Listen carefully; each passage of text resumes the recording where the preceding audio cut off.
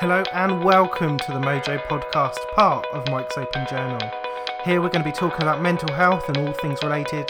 That includes illness, wellness, stigma and support, and importantly some of your very own personal stories. I want to thank you for being part of Mike's Open Journal as guests, as visitors, as speakers, as listeners. Welcome to the world of mental health. And importantly, we're all in this together. So remember, you're not alone out there. These are real people. They do have struggles. And it starts to get on my nerves. I just shut down. So many people suffer from mental illness. She's not a great match for me, and that's okay. A lot of people don't understand the depth of the situation, so they can appreciate, Dad came upstairs, and then I heard them saying, it's happened. And I was like, what's happened? It's difficult dealing with our minds. To get the word out that men have got to start talking. I feel like a lot of the friends that I did have sort of stopped speaking to me because of it. And the suicidal thoughts were back. People knew that there was something not right, but they just never really said anything or probably felt like it wasn't their place to say anything. Not only did this help me to write it, it potentially might have helped some other people as well. So it sort of started from there. And then she was like, can you tell me a bit about what's going on? So I told her everything, and her face dropped. You're not depressed, it's all in your head. That's probably the statement I've had people say the most. I mean, this shit is real, and it's hard, it's exhausting. So many people think they're alone. And then you hear other people talk about it, and they think, oh, that's so brave, or I could relate to that, and then they want to talk about it.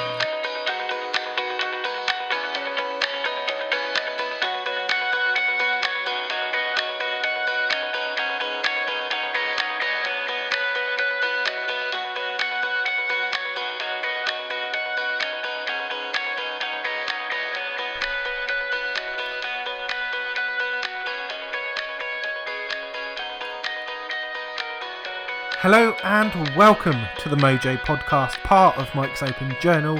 Welcome to episode 119. Thank you so much for joining me. I hope you've had a good week. I hope you've clicked subscribe so you can automatically get all of the episodes as and when they come out downloaded to your device. It's a great way to listen to the show. Make sure that you're up to date with all of the new guests that come on, and today I am joined by another new guest. Sian is going to be talking to us today. We're going to be talking about wellness and kind of linked into the environment, a little bit of kind of conversations around body image, sustainability, homelessness, kind of a range of different stuff. It was really interesting to talk about the environment and how that links into our wellness, and I very much applied that to kind of my working environment. But I think you can apply it to anything, just your general living environment, our society, the culture that we live in at the moment. Sian is also known as the Gutsy Entrepreneur, so if you're looking for her online, you can usually type that in and find her details. You can also look at the description for the podcast, or at the end of the episode, Sian will give you her details as well. I want to say a big thank you to Sian for coming on to the podcast, for sharing parts of her personal story around homelessness and body image as well. It was awesome to hear that and be able to apply that to the conversation. But I also think it was really interesting for me in terms of both Sian in this episode and Noel in the last episode, so in episode 118. They both have really, really good knowledge of the body and of science stuff, or as I call it, in terms of kind of the chemicals and the things that are happening, that stuff that I've got no idea on. So for me, it was really interesting to kind of have that kind of professional and knowledgeable insight as part of our conversation, which was really good. So I hope you enjoy that. I hope you're able to take away from that. As always, if you want to find out more information about the podcast or what's going on, or potentially come on as a guest yourself, you can find out lots of information, if not everything, hopefully, at mikesopenjournal.com. But for now, I'm going to put you straight into our conversation. So I hope you enjoy it. So how has your day gone today? It's kind of awesome. I was editing a document because I'm planning and working towards building a geodesic dome sustainability center. Oh, wow. With my partner. the document was 70 pages long. Oh, I'm a little bit less well now. So yeah. And I'd done all that, and then I just run out the door and went and bought some chilies and some coriander, and I thought I'm going to make myself a big aubergine curry with some homemade flatbread. And then I ate that, and I just felt amazing. And then I come and seen you. Oh, I can't. Oh, it's the food again. I'm like, oh man. And then you mentioned the bread as well, and I'm like, oh, good. I mean, it's not that late. I could run round to the shop and get some like fresh bread. Oh, okay. Don't think about the food. Don't think about the food. So yeah, I don't know if you're happy. I know you've given us a bit of an intro with some of the stuff you've done today, but a little bit of an introduction to yourself and kind of what you're doing at the moment. Well, my name's Sian Young, and I'm known as a gutsy entrepreneur. Basically, I'm a health coach for entrepreneurs who are doing sustainable or environmental projects. So I make sure that they stay healthy while they run their business and they build their legacy, so they don't like basically burn out. Yeah, I'm doing many things. I've just invented or extrapolated the SHORE model, the Sustainable Health and Wellbeing model, from my partner's Scott model as well, to help businesses become zero negative impact on the environment.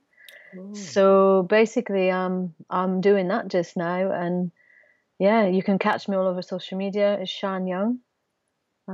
Yeah, that's me. How have you kind of got into that, like the sustainability and the environmental stuff? Because it is something I've seen a few more people be, I guess, more vocal about their involvement over the last year or so. So kind of how did that start off for you? Well, I've always wanted to save the world, right? And I may have started in a slightly unorthodox way. And my mum used to say to me, you need to save yourself before you save the planet. So my life took many turns, and I've ended up now after, well, like I mentioned about the PTSD, that kind of knocked me out for about 2 years. And it gave me, 16 months, it gave me time to sit and think, where do I want to go now? And I've always wanted to save the world, and I'm a health coach. And that's when I decided, okay, I dreamt this sustainability centre in 1991. I drew a picture of it. And then 2 years ago, I met my partner, who in 2012 had written a business plan for a sustainability centre. So it just now seemed, PTSD put me on my bum for that long. And it also gave me a chance to rest. Having been homeless for 7 years and a single mother and hustling, raised my first business was a pole dance fitness studio. Okay, yeah. So I ran that for 7 years. I won 2 awards and published a book about my street days. And then, it wasn't really on point. Like, I've always wanted to save the planet. So it was like I had to do them. And like we spoke before you started recording, I think, about what you learn from failure. Yeah. Well, you can consider the business I had as a pole fitness studio a failure in the sense I had to shut it down. Didn't really manage to keep any money out of it because I'd never run a business before.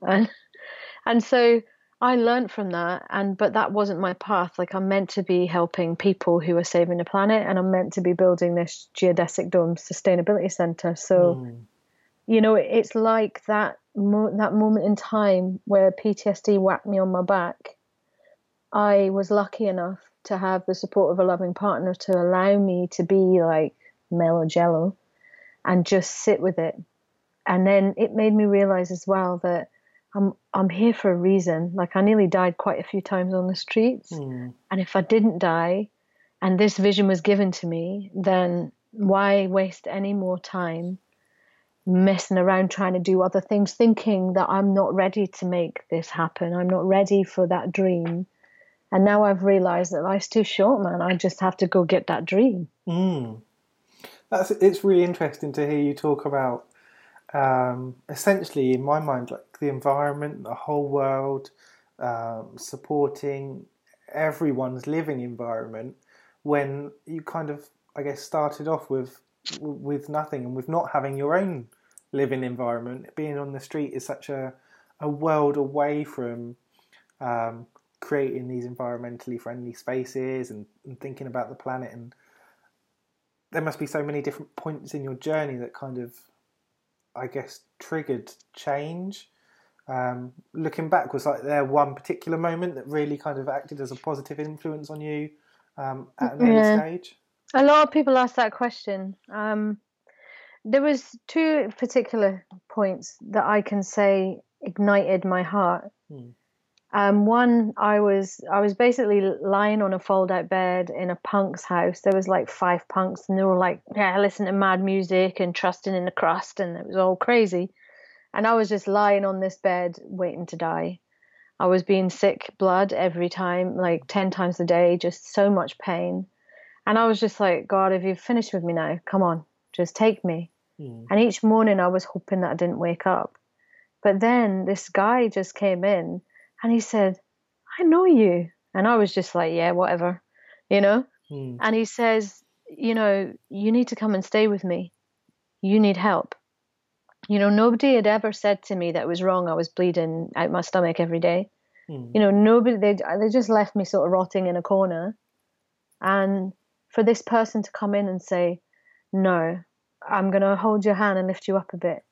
And he took me to his house, and he asked his flatmates and that, and I slept in the kitchen corner, and we draped it off and we called it Le Boudoir. So I had a Le Boudoir in the kitchen corner. I slept in between a fridge and a wall that had the bath next to it.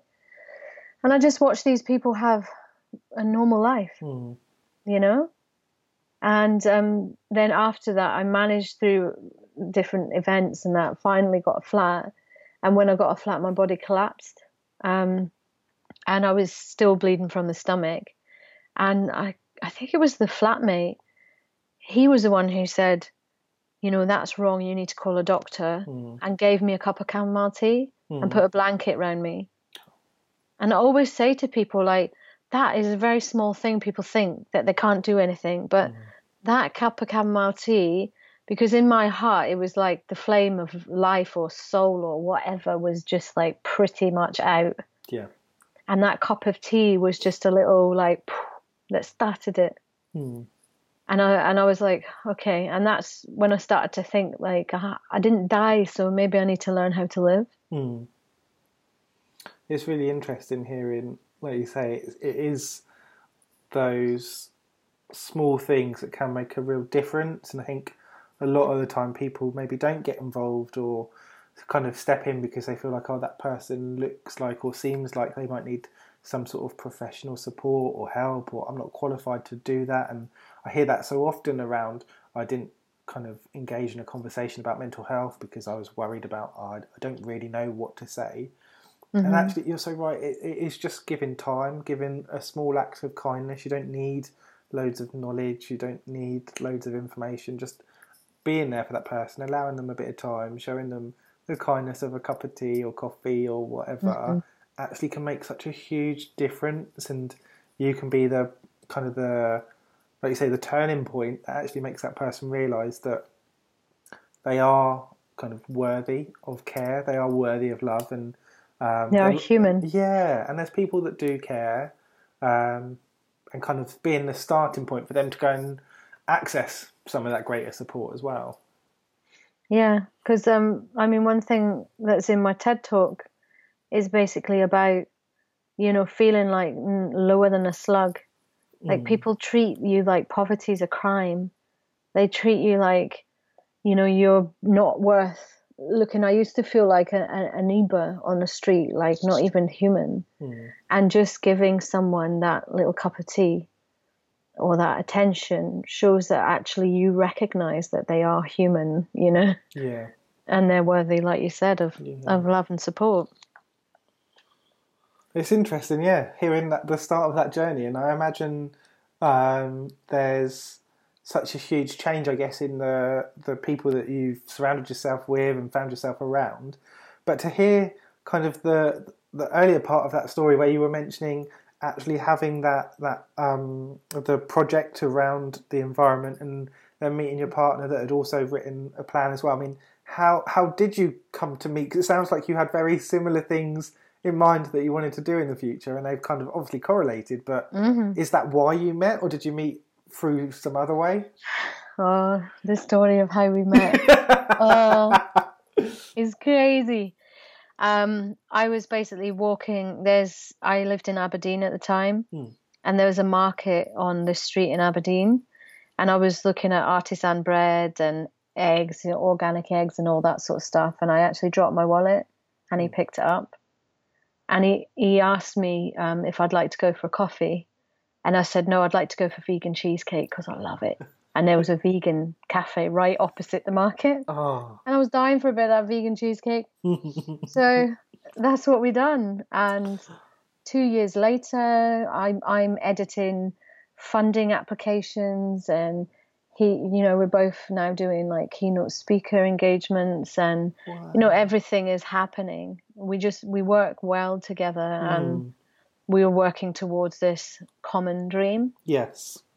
It's fantastic. Like that kind of the shared hope for. I guess it's also not just a dream in a sense of it's something unachievable. Actually, it's something very practical, and you're doing things around the projects and the talks, and actually trying to make that happen and share that message as well. Well, he's a sustainable strategist. Okay. And he's been in that arena a long time. He has a massive body of work, and I'm an award-winning health coach. So the centre is all about educating people and disseminating knowledge, and my part is the human part. I help the human love their self enough, because when you love and care about yourself, you automatically care about your environment, because the environment is a reflection of the inside. So if you're all toxic and, excuse me, but shitty on the inside, that's what you see outside. If you're struggling with no energy, that's what you see outside. And then he is got the strategic mind to help with business strategy to make businesses be better at being more environmentally aware. Oh. So that's why we're doing it together. We both have the skill sets to make it happen. It is interesting. I've had a couple of conversations recently about the idea of, and I feel like this is, in my head, it's like an early 2000s thing that happened and then dropped away, of like plants and trees and stuff in office and workspaces. And I remember it being like a bit of a faddy thing, like I say, sort of 10 or 15 years ago. And it seems to have, I don't know if it's coming around or I just happen to have had these conversations recently of people starting to talk about like the energy or the air or wellness buildings, they call it. And it's really interesting to kind of see that come back and like, oh, is it that the first time round it sort of needs to happen and fail, and then people to understand why maybe that didn't work because maybe there wasn't the buy-in or people didn't understand why that was happening, and more now it's not necessarily that you're getting kind of managers or directors saying, oh, we want to have more green space.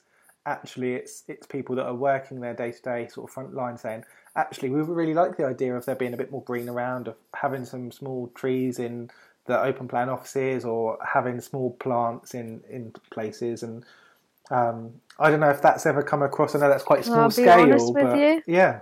It's all about the money, mate. Yeah. Sorry. Like basically the cost of presenteeism to UK businesses is 77 billion a year. Wow.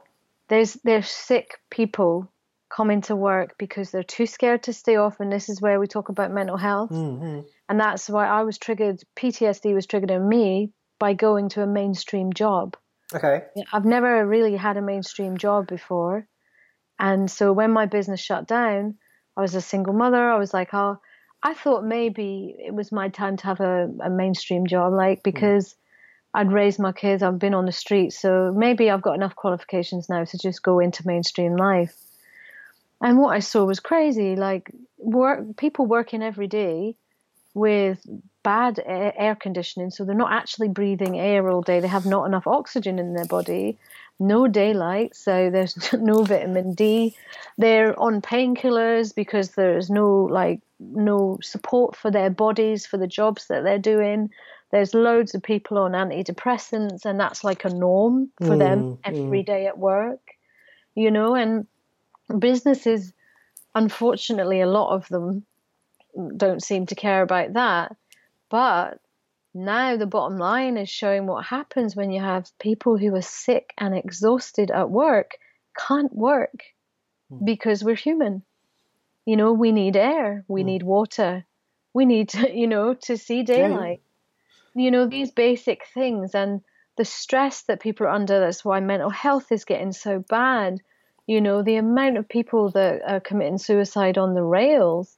You know, you only need to be around London for a while and you figure out how many trains are cancelled or delayed because somebody killed themselves. You know, that's how real it is.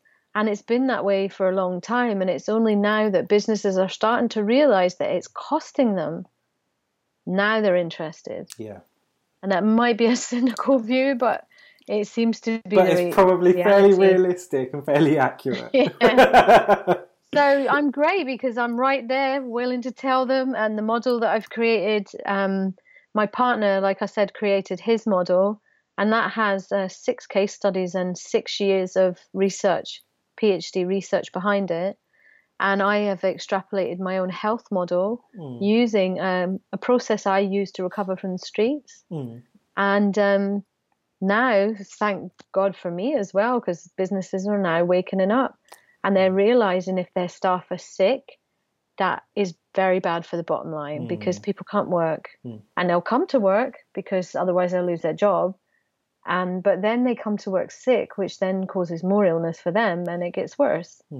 So I'm glad that it's starting to change and people are starting to realize that the buildings are leaching chemicals as well, you know? Yeah, and I think you also start to touch on that idea of what you might have people turning up physically, still being there and working and not working to 100%, but it's also their buy-in to the organisation as well. Like, am I going to work myself to the bone for someone that doesn't care about my working environment? Equally, if there's another opportunity to go and work somewhere else, am I more likely to move over? And then you're left in the case where you're kind of constantly rehiring people because your turnover of staff is well, they're going to be here for 2 years. We're going to use them up. They're going to be stressed to the hill, and then they'll leave, and we'll get someone else in. Yeah. And we don't need to worry about, I don't know, spending a little bit of money on improving the environment that they're in, or giving them maybe, I don't know, half an hour or an hour each week where they can unload somewhere or do something that's kind of a social leisure activity. Or even long enough just to eat their lunch. Yeah, or enforcing a lunch hour. I was having a conversation with someone today, and I was delivering some training, and part of the introduction we were like, you say your name, where you're from, what you do to kind of keep yourself well. And one lady sort of said, and I make sure I take my lunch break. And we all totally know what she meant, but I was like, that shouldn't be a sign of like your well-being, that you're taking something that you're meant to have anyway. And people sort of see that as I'm actually meant to be at work the whole time I'm there. I'm meant to be constantly doing this. I'm like, no, the idea is that you take a break. Like, okay, yeah, for the workplace, maybe it's a legal thing, but actually the idea is so that your brain gets a rest, so that everything can be processed, so that you can come back refreshed and kind of keep working. If you just plough through the day, I'm sure as a one-off, that's fine. But if you're regularly doing that, that's not good for you, and it's not good for the organisation. And it's not good for your mental health. No, it's just, yeah. You imagine all that. It's like a computer that you don't defrag. You know, you fill it. Eventually, it just stops working. I heard someone say the other day about this, which made me laugh because I never do it, about not turning your computers off. And they were like, the idea is that you turn the computer off at the end of each day, and then you sort of restart it the next day. And it's had that rest. It's had that time to do whatever a computer does. I'm not technical enough. But if you always just kind of let it sleep or it goes into standby, when it finally does have a rest, it needs to do so much. There's updates that it needs to do, and the whole processor has become slower because you've constantly worn it out. And it's just the same as a person. Like, they need that shut off time. They need a place to go and relax. They need that green space. They need time to sleep. They need to feel that sort of stress relief that people just aren't getting as much of when they're in traditional working environments. Yeah, so it's time to get smart. For businesses. It's time to get smart, because it is talking about not only the bottom line, but if businesses have better strategies for sustainability, that improves their bottom line as well. It doesn't have to be a question of green or profit. Yeah. You know, there's enough technology out there to have big solutions on all this stuff, and part of it is the wellness of the staff. And this is like, I was recently at a low carbon event. Okay. And health and well-being was only a bolt-on for one company. Nobody else was really seeing that. Wow. And this event had people coming in at 8 a.m. Yeah. And all it had was tea, coffee, and biscuits available till 2:30. You know? Okay, wow. Okay, yeah. I know we're talking food again. You do know, as soon as we finish, I'm straight downstairs for food. But yeah, I was kind of like, and I'm wheat-free and dairy-free, right? The streets like kind of tore my stomach up. So, and that's a gift I have from the streets. And it's good. It means I can't eat just anything. But I told them I was wheat-free, dairy-free. So there was all this time before any food, because I couldn't eat anything on the table. Yeah. And then they had meals, and one was wheat-free, but it wasn't dairy-free. The other was dairy-free, but not wheat-free, right? And when I said to the guy, he just got really antsy with me, like, that one is dairy-free and that one's wheat-free. And I'm like, you really didn't get that. I find it really interesting as well when generally I find that people have, whether it's through like health reasons or just personal choice, a specific kind of dietary need or requirement or thing that they keep to. Generally, across the board, they know what's in food and what they're eating. And people that don't have that have no idea. And I'm one of those people. I can go out and eat a meal and someone can ask me what it was. And I'm like, I don't know. It was food. And I'm like, that to me, I'm like, that's really bad, because I've literally got no idea what I've put in myself. And that sort of mindset, I think, is something that we maybe don't put in place at an earlier stage in life, and we should know about.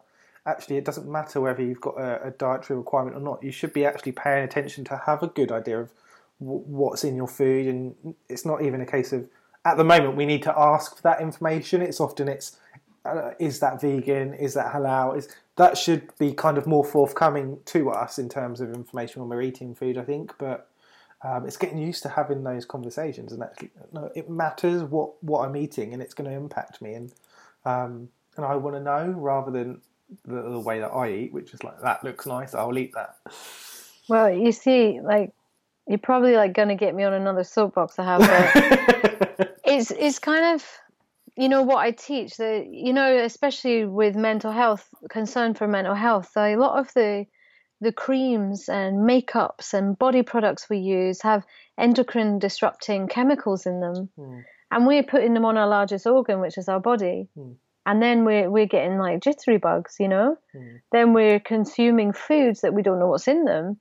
I mean, I know for sure in Australia one time I had this bubblegum blueberry juice or something it was. Yeah. And I couldn't breathe after drinking it because the E numbers in it affected me that way. Yeah. So if you're eating stuff and it's even got a small bit and it affects you just a small bit, the more you do that on in your normal life, and plus putting creams on that have all these chemicals in, you're okay for a while. It's like, I'm fine, nothing affects me. But then you start to see weight gaining around your stomach, which is your body diluting toxins. You know, you start to see like emotional effects, like your gut, it starts having problems, and you wonder what caused that right then, but it's actually like a toxic load. You have gone through years of being unaware of that. You know, them spray air fresheners that people put in their house that just pump out a lot of chemicals up your nose. Yeah. All of these things, a lot of them, there's no regulation for that because you're not consuming it. So, and you're cleaning your house with products with harsh chemicals in them. And then you go outside and there's the environmental toxins that you have no control over. So can you see where, you know, when you're young, you're like, hey, nothing affects me. I can eat what I want. I'm fine. And then the more you go through life, the more little aches and pains you're getting, like joint aches and, you know, and then you can look at your toxic load in your house and on your body and then in your food, and you can think, actually, I have the power to change this. I mean, I'm not even going to go into depth about the toxins that come with emotions, with the stress of emotions, of negative emotions, and mental health issues cause a lot of stress, which leaches chemicals into your stomach. It's cortisol, that goes into your stomach, which then shuts down digestion. So then any food you're eating, you're not actually getting the nutrients of that. So then your body is becoming like nutrient deficient, even though you're eating loads of stuff, you know? So there's a whole combating thing that if you start just like taking control of little areas of your life, you know, like for instance, my sprays I clean my kitchen with are basically essential oils with a bit of bicarb soda and water, which they used to use in the olden days, and it was absolutely fine. But companies want to sell you some heavy chemical stuff, thinking that you're 99% bacteria free, and tea tree oil and lemon oil kills bacteria. You know, I've actually used tea tree oil on mold that's grown behind the sink. Oh yeah. And it, you know, it worked for up to 4 weeks to stop that regrowth. Wow. Whereas instead, like, people are spraying heavy chemicals and inhaling them. I remember hearing someone a while ago talking about, when you're cleaning, make sure you don't do that straight after that. And I'm like, well, why? And they're like, because it's got that chemical and the other one's got the other chemical. And I'm like, oh, well, that doesn't sound great. Why am I using that? Yeah. And I mean, I'm sure there are situations where you find yourself, but I just, it's a bit sleepwalking. I think too many of time. us are sleepwalking, and it's time to wake up to the fact that, like I said, the tea tree oil, lavender, a bit of bicarb and water cleans. It smells nice, and it is not frying your brains with chemicals, you know? It's not leaching into your foods. And also the companies that are selling you all this stuff, they need to make money. Very true. Their product is about selling you this fear, and it all works on fear that you'll get sick, you'll get ill if you don't use this heavy chemical. Whereas really, it's time to start like waking up to the chemical overload on our body. And I think a lot of our ailments would start to subside if we try and make our home less chemically loaded. Yeah, and I think kind of linked into that and sort of moving us across a little bit is that idea of actually how our body is affected by different things and how it links into our mental health. And I know, I'm quite interested in that idea of, earlier you mentioned about having the fitness club previously, and how that idea of like the body image and your body kind of fits in with your mental health as well. And while there's obviously the science stuff that goes into that, just very visually as well for us, how that can impact on how we feel about ourselves. You have to ask me that in a different way. I don't quite get what you mean. It was a long-winded sort of question of a non-question. I guess just kind of getting your thoughts on how our own image or how our body image impacts on our mental health. Yeah, I mean, what you perceive, you can achieve, right? If you perceive you're fat and ugly every day, you're going to start to achieve that, you know? And if you look at your body and slander it, you are just hurting yourself. And when I run my studio, one of the things that just gave me so much joy was when you'd see a woman come in and they would be holding their body like they were ashamed to be in existence. You know, they would, you know, cover things up and hand over their stomach and, you know, be so down on themselves. And like every woman is a different shape. Like I literally, we served over 5,000 women. So I can literally say we are all different shapes. Yeah. So if you're trying to be like someone else, you've got the wrong person, because you are you. You have to be you. That's the only thing you can do in your body. And so what I would see is they would have no faith that they could do anything. They'd have no faith in their body, no connection to their body. And, you know, they'd start to move, they'd start to grow faith. And we had such a loving environment. Like, you know, everybody was just, I believe all of you are just amazing. Like, straight up, that's it. That's the base for me, is that people are amazing. And that they just have to love themselves. And then what you find, if you start to love yourself and just be okay with how you are right now, just be okay with yourself, because we're all work in progresses, you know, and all this media stuff that you're trying to be like someone else, like it's pretty twisted, perverted stuff that's being pumped out for people to be like. And you just have to learn to be you. And if you say you feel that you're too overweight, then most likely when you eat with guilt. That guilt actually causes that stress reaction I said earlier. So then that stress reaction is meaning you're not digesting any nutrients out your food, because you're swallowing it with guilt and you're swallowing it with negative feelings and stress. So then when you don't get nutrients from your food, and if you're taking in bad food, you're getting chemicals, your body puts on water to dilute the chemicals. So you get weight, you know? Whereas if you started to just, you know, well, this is what I love about my model as well. It's like a step process. You just got to learn where you are and be okay with that. Like, maybe you're not where you want to be, but just be okay with who you are and what you're doing, and then figure out what it is you'd want to do and start to move towards that. You just got to develop a plan. You've got to just keep just being okay with yourself. And then if you eat something that's wrong, just say, okay, I didn't want to do that, but I've done it. So, moving on. I think it's that side of, for me, because I've got to the stage where I want to lose a little bit of weight, and I'm thinking about next year some of the activities that I'm going to do to kind of improve my fitness in that side. And it is very much, I think, for me about going, okay, yeah, generally I need to eat a bit more healthily.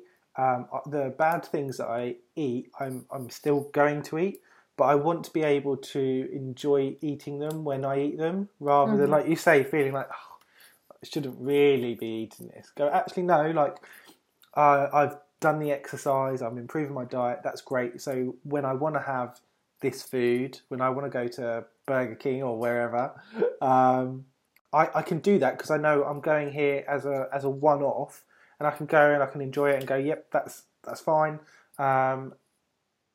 And it's about that sort of a change for me, that idea that actually, if you want to have something that you're considering bad food, that you're enjoying that as an experience and not feeling guilty about it. And it's part of that change.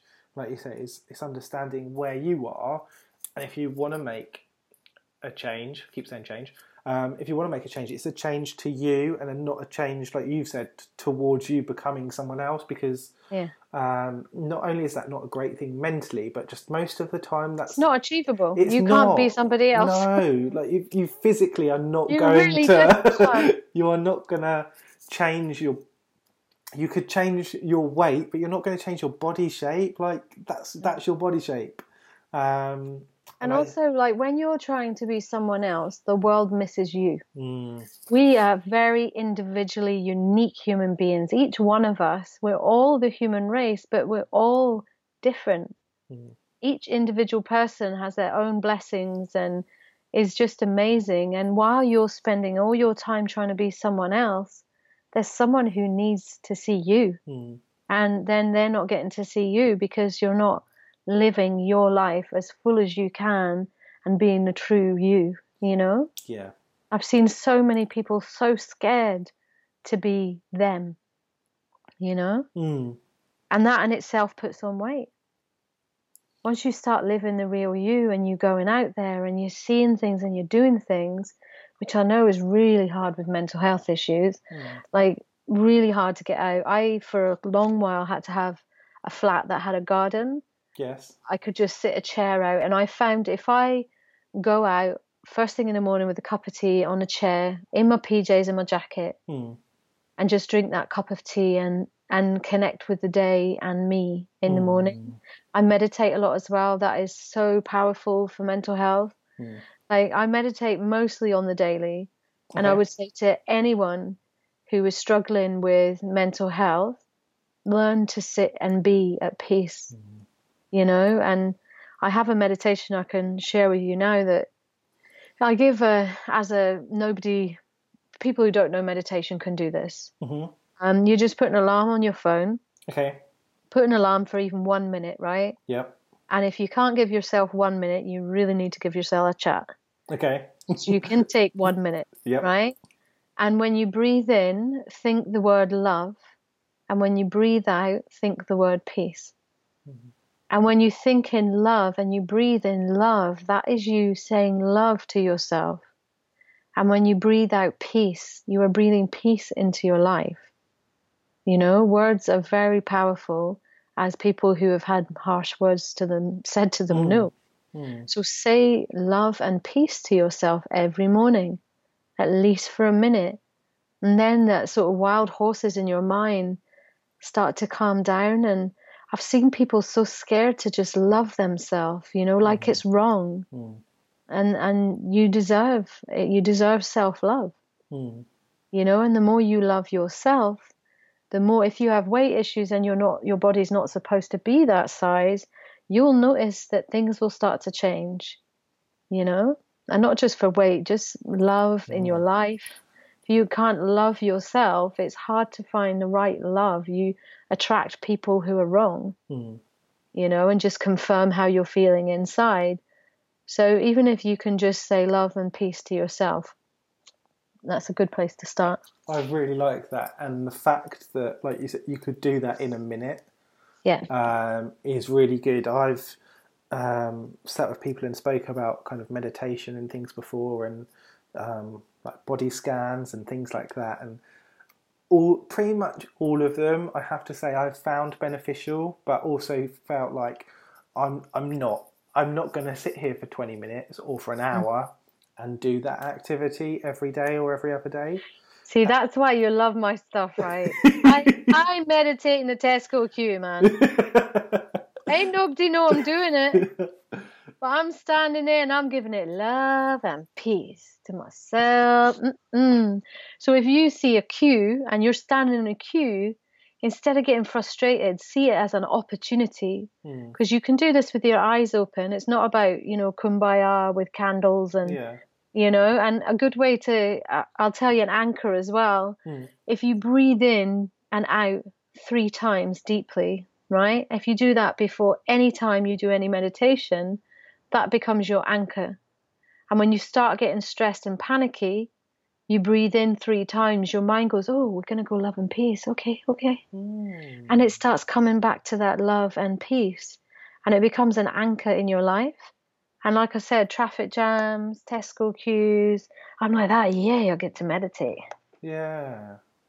I love hearing about people's different ideas on things and different tools and tips, because it's funny what sort of sticks with you. And I think that that sort of couple of breaths, having a minute, I think is a really good one, and more realistic for some people, if I'm being honest. I mean, even when I've looked at those, like I say, the 20 minutes to an hour, I mean, and I'm like, oh, I haven't got time. But come on, be honest. I could probably cut down on the Netflix and the YouTube for 30 minutes a day and make time for that, but I don't. And that's obviously because of a judgment that I'm making in terms of priority or preference, whatever. But by having something that's 1 minute, couple of minutes, so much more accessible, I think, for people to engage in. And like you say, being able to do it, it's not like you've got to sit down, find a quiet space. Okay, that's actually taken me 10 minutes. I've walked away from everyone. I've put my phone on silent. Just being able to go, no, I'm just going to take a moment now, whether you're in a queue, walking down the corridor or wherever. You can even do this on the toilet, man. Yeah. And I'm like, if you cannot breathe while you're on the toilet, you really need to talk to yourself. Yeah. I mean, you know. Yeah. Take a breath. I'm all about making it easy and matching you where you are right now. Yeah. You know? That's really because a lot of people have said that they've had breathing techniques that are like 7 in, 5 hold, 7 out, and they're like, that gets a bit, to me, that gets a bit close to like the CPR stuff where I get, is it 5 compressions? Is it 7? Is it 10? Is it what? No, stop. Anything that's nice and simple, that's my bag. I'll take, the simple stuff's good, yeah. The thing is, everybody, the way their lives are when you need this, when you really need this, and especially with mental health, your head is so crazy stressed up there that trying to do something for 20 minutes and having your mind actually shut up is a mammoth task. But I run a mindfulness class as well, and I've had these a couple of people coming, and last night we done a Zen walking meditation, right? Oh, wow. Okay, and they were like just pure Zen in this room, and these people have had things challenging them that normally would have thrown them off, and now they're not even stressed by it. They're just moving through life with an anchor of calm. Oh, wow. And they started with breathing in love and peace, breathing out peace, Oh, and they're walking around the room at the same time? Well, this one is a different one, but, we ain't got time to go into all that.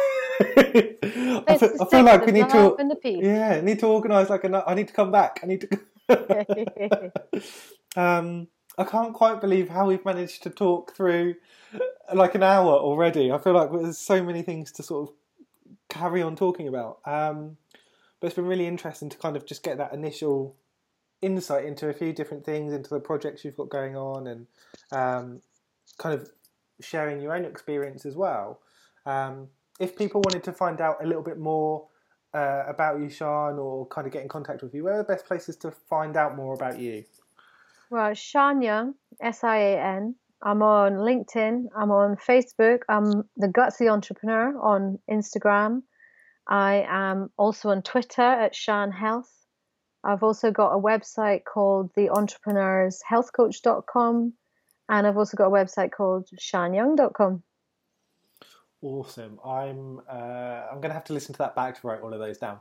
Loads of links. Good stuff. Yeah. I like that. That's accessible to people. Is good. And I know you've also got, around the same sort of time as this episode's coming out, you're going to be giving a TED Talk. I don't know if you're happy to kind of give a brief introduction without kind of giving too much away about what that's about. I'm doing a TEDx talk because I believe the missing action in sustainability is the human element. Because if we're all burnt out, struggling with mental health, we can barely take time to breathe, let alone implement sustainable strategy. And this planet needs us all now to wake up. So I'm using that to show my SHORE model and my sustainable health and well-being model, because that's the process I've used again and again and again to up my life from being homeless to an award-winning entrepreneur and published author. Oh, ace. I look forward to hopefully being able to see that as well. I'll send you a link. Yes, that'll be good, and I'll share that out. I think I find some of the TED Talks really interesting, and the way they're delivered as well, especially with the TEDx talks, of like the different styles that people deliver, is really interesting, because I started to get to the stage where I lost interest in some because they were all so delivered in the same way, and that's really interesting. So I look forward to hearing more about that. But thank you so much for coming on and for giving us your time and sharing your story as well. And thanks to you as well for helping me get my story out there. Yeah, and hopefully maybe we'll have something again, maybe the early part of next year, come back and tell us what the TEDx talk was like and how the project's going as well. Yeah, and how the Geodesic Dome Centre is shaping up. Yeah, well, I'll try and get some pictures or something to go along with it as well, so I can share those. Awesome, thank you very much, and have a lovely rest of your evening. Yeah, I will do, thank you. No worries. Okay.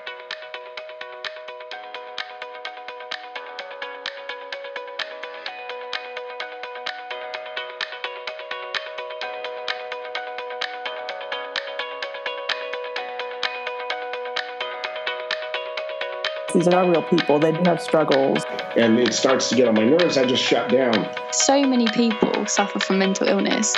she's not a great match for me, and that's okay. A lot of people don't understand the depth of the situation, so they can appreciate, Dad came upstairs, and then I heard them saying, like, it's happened. And I was like, what's happened?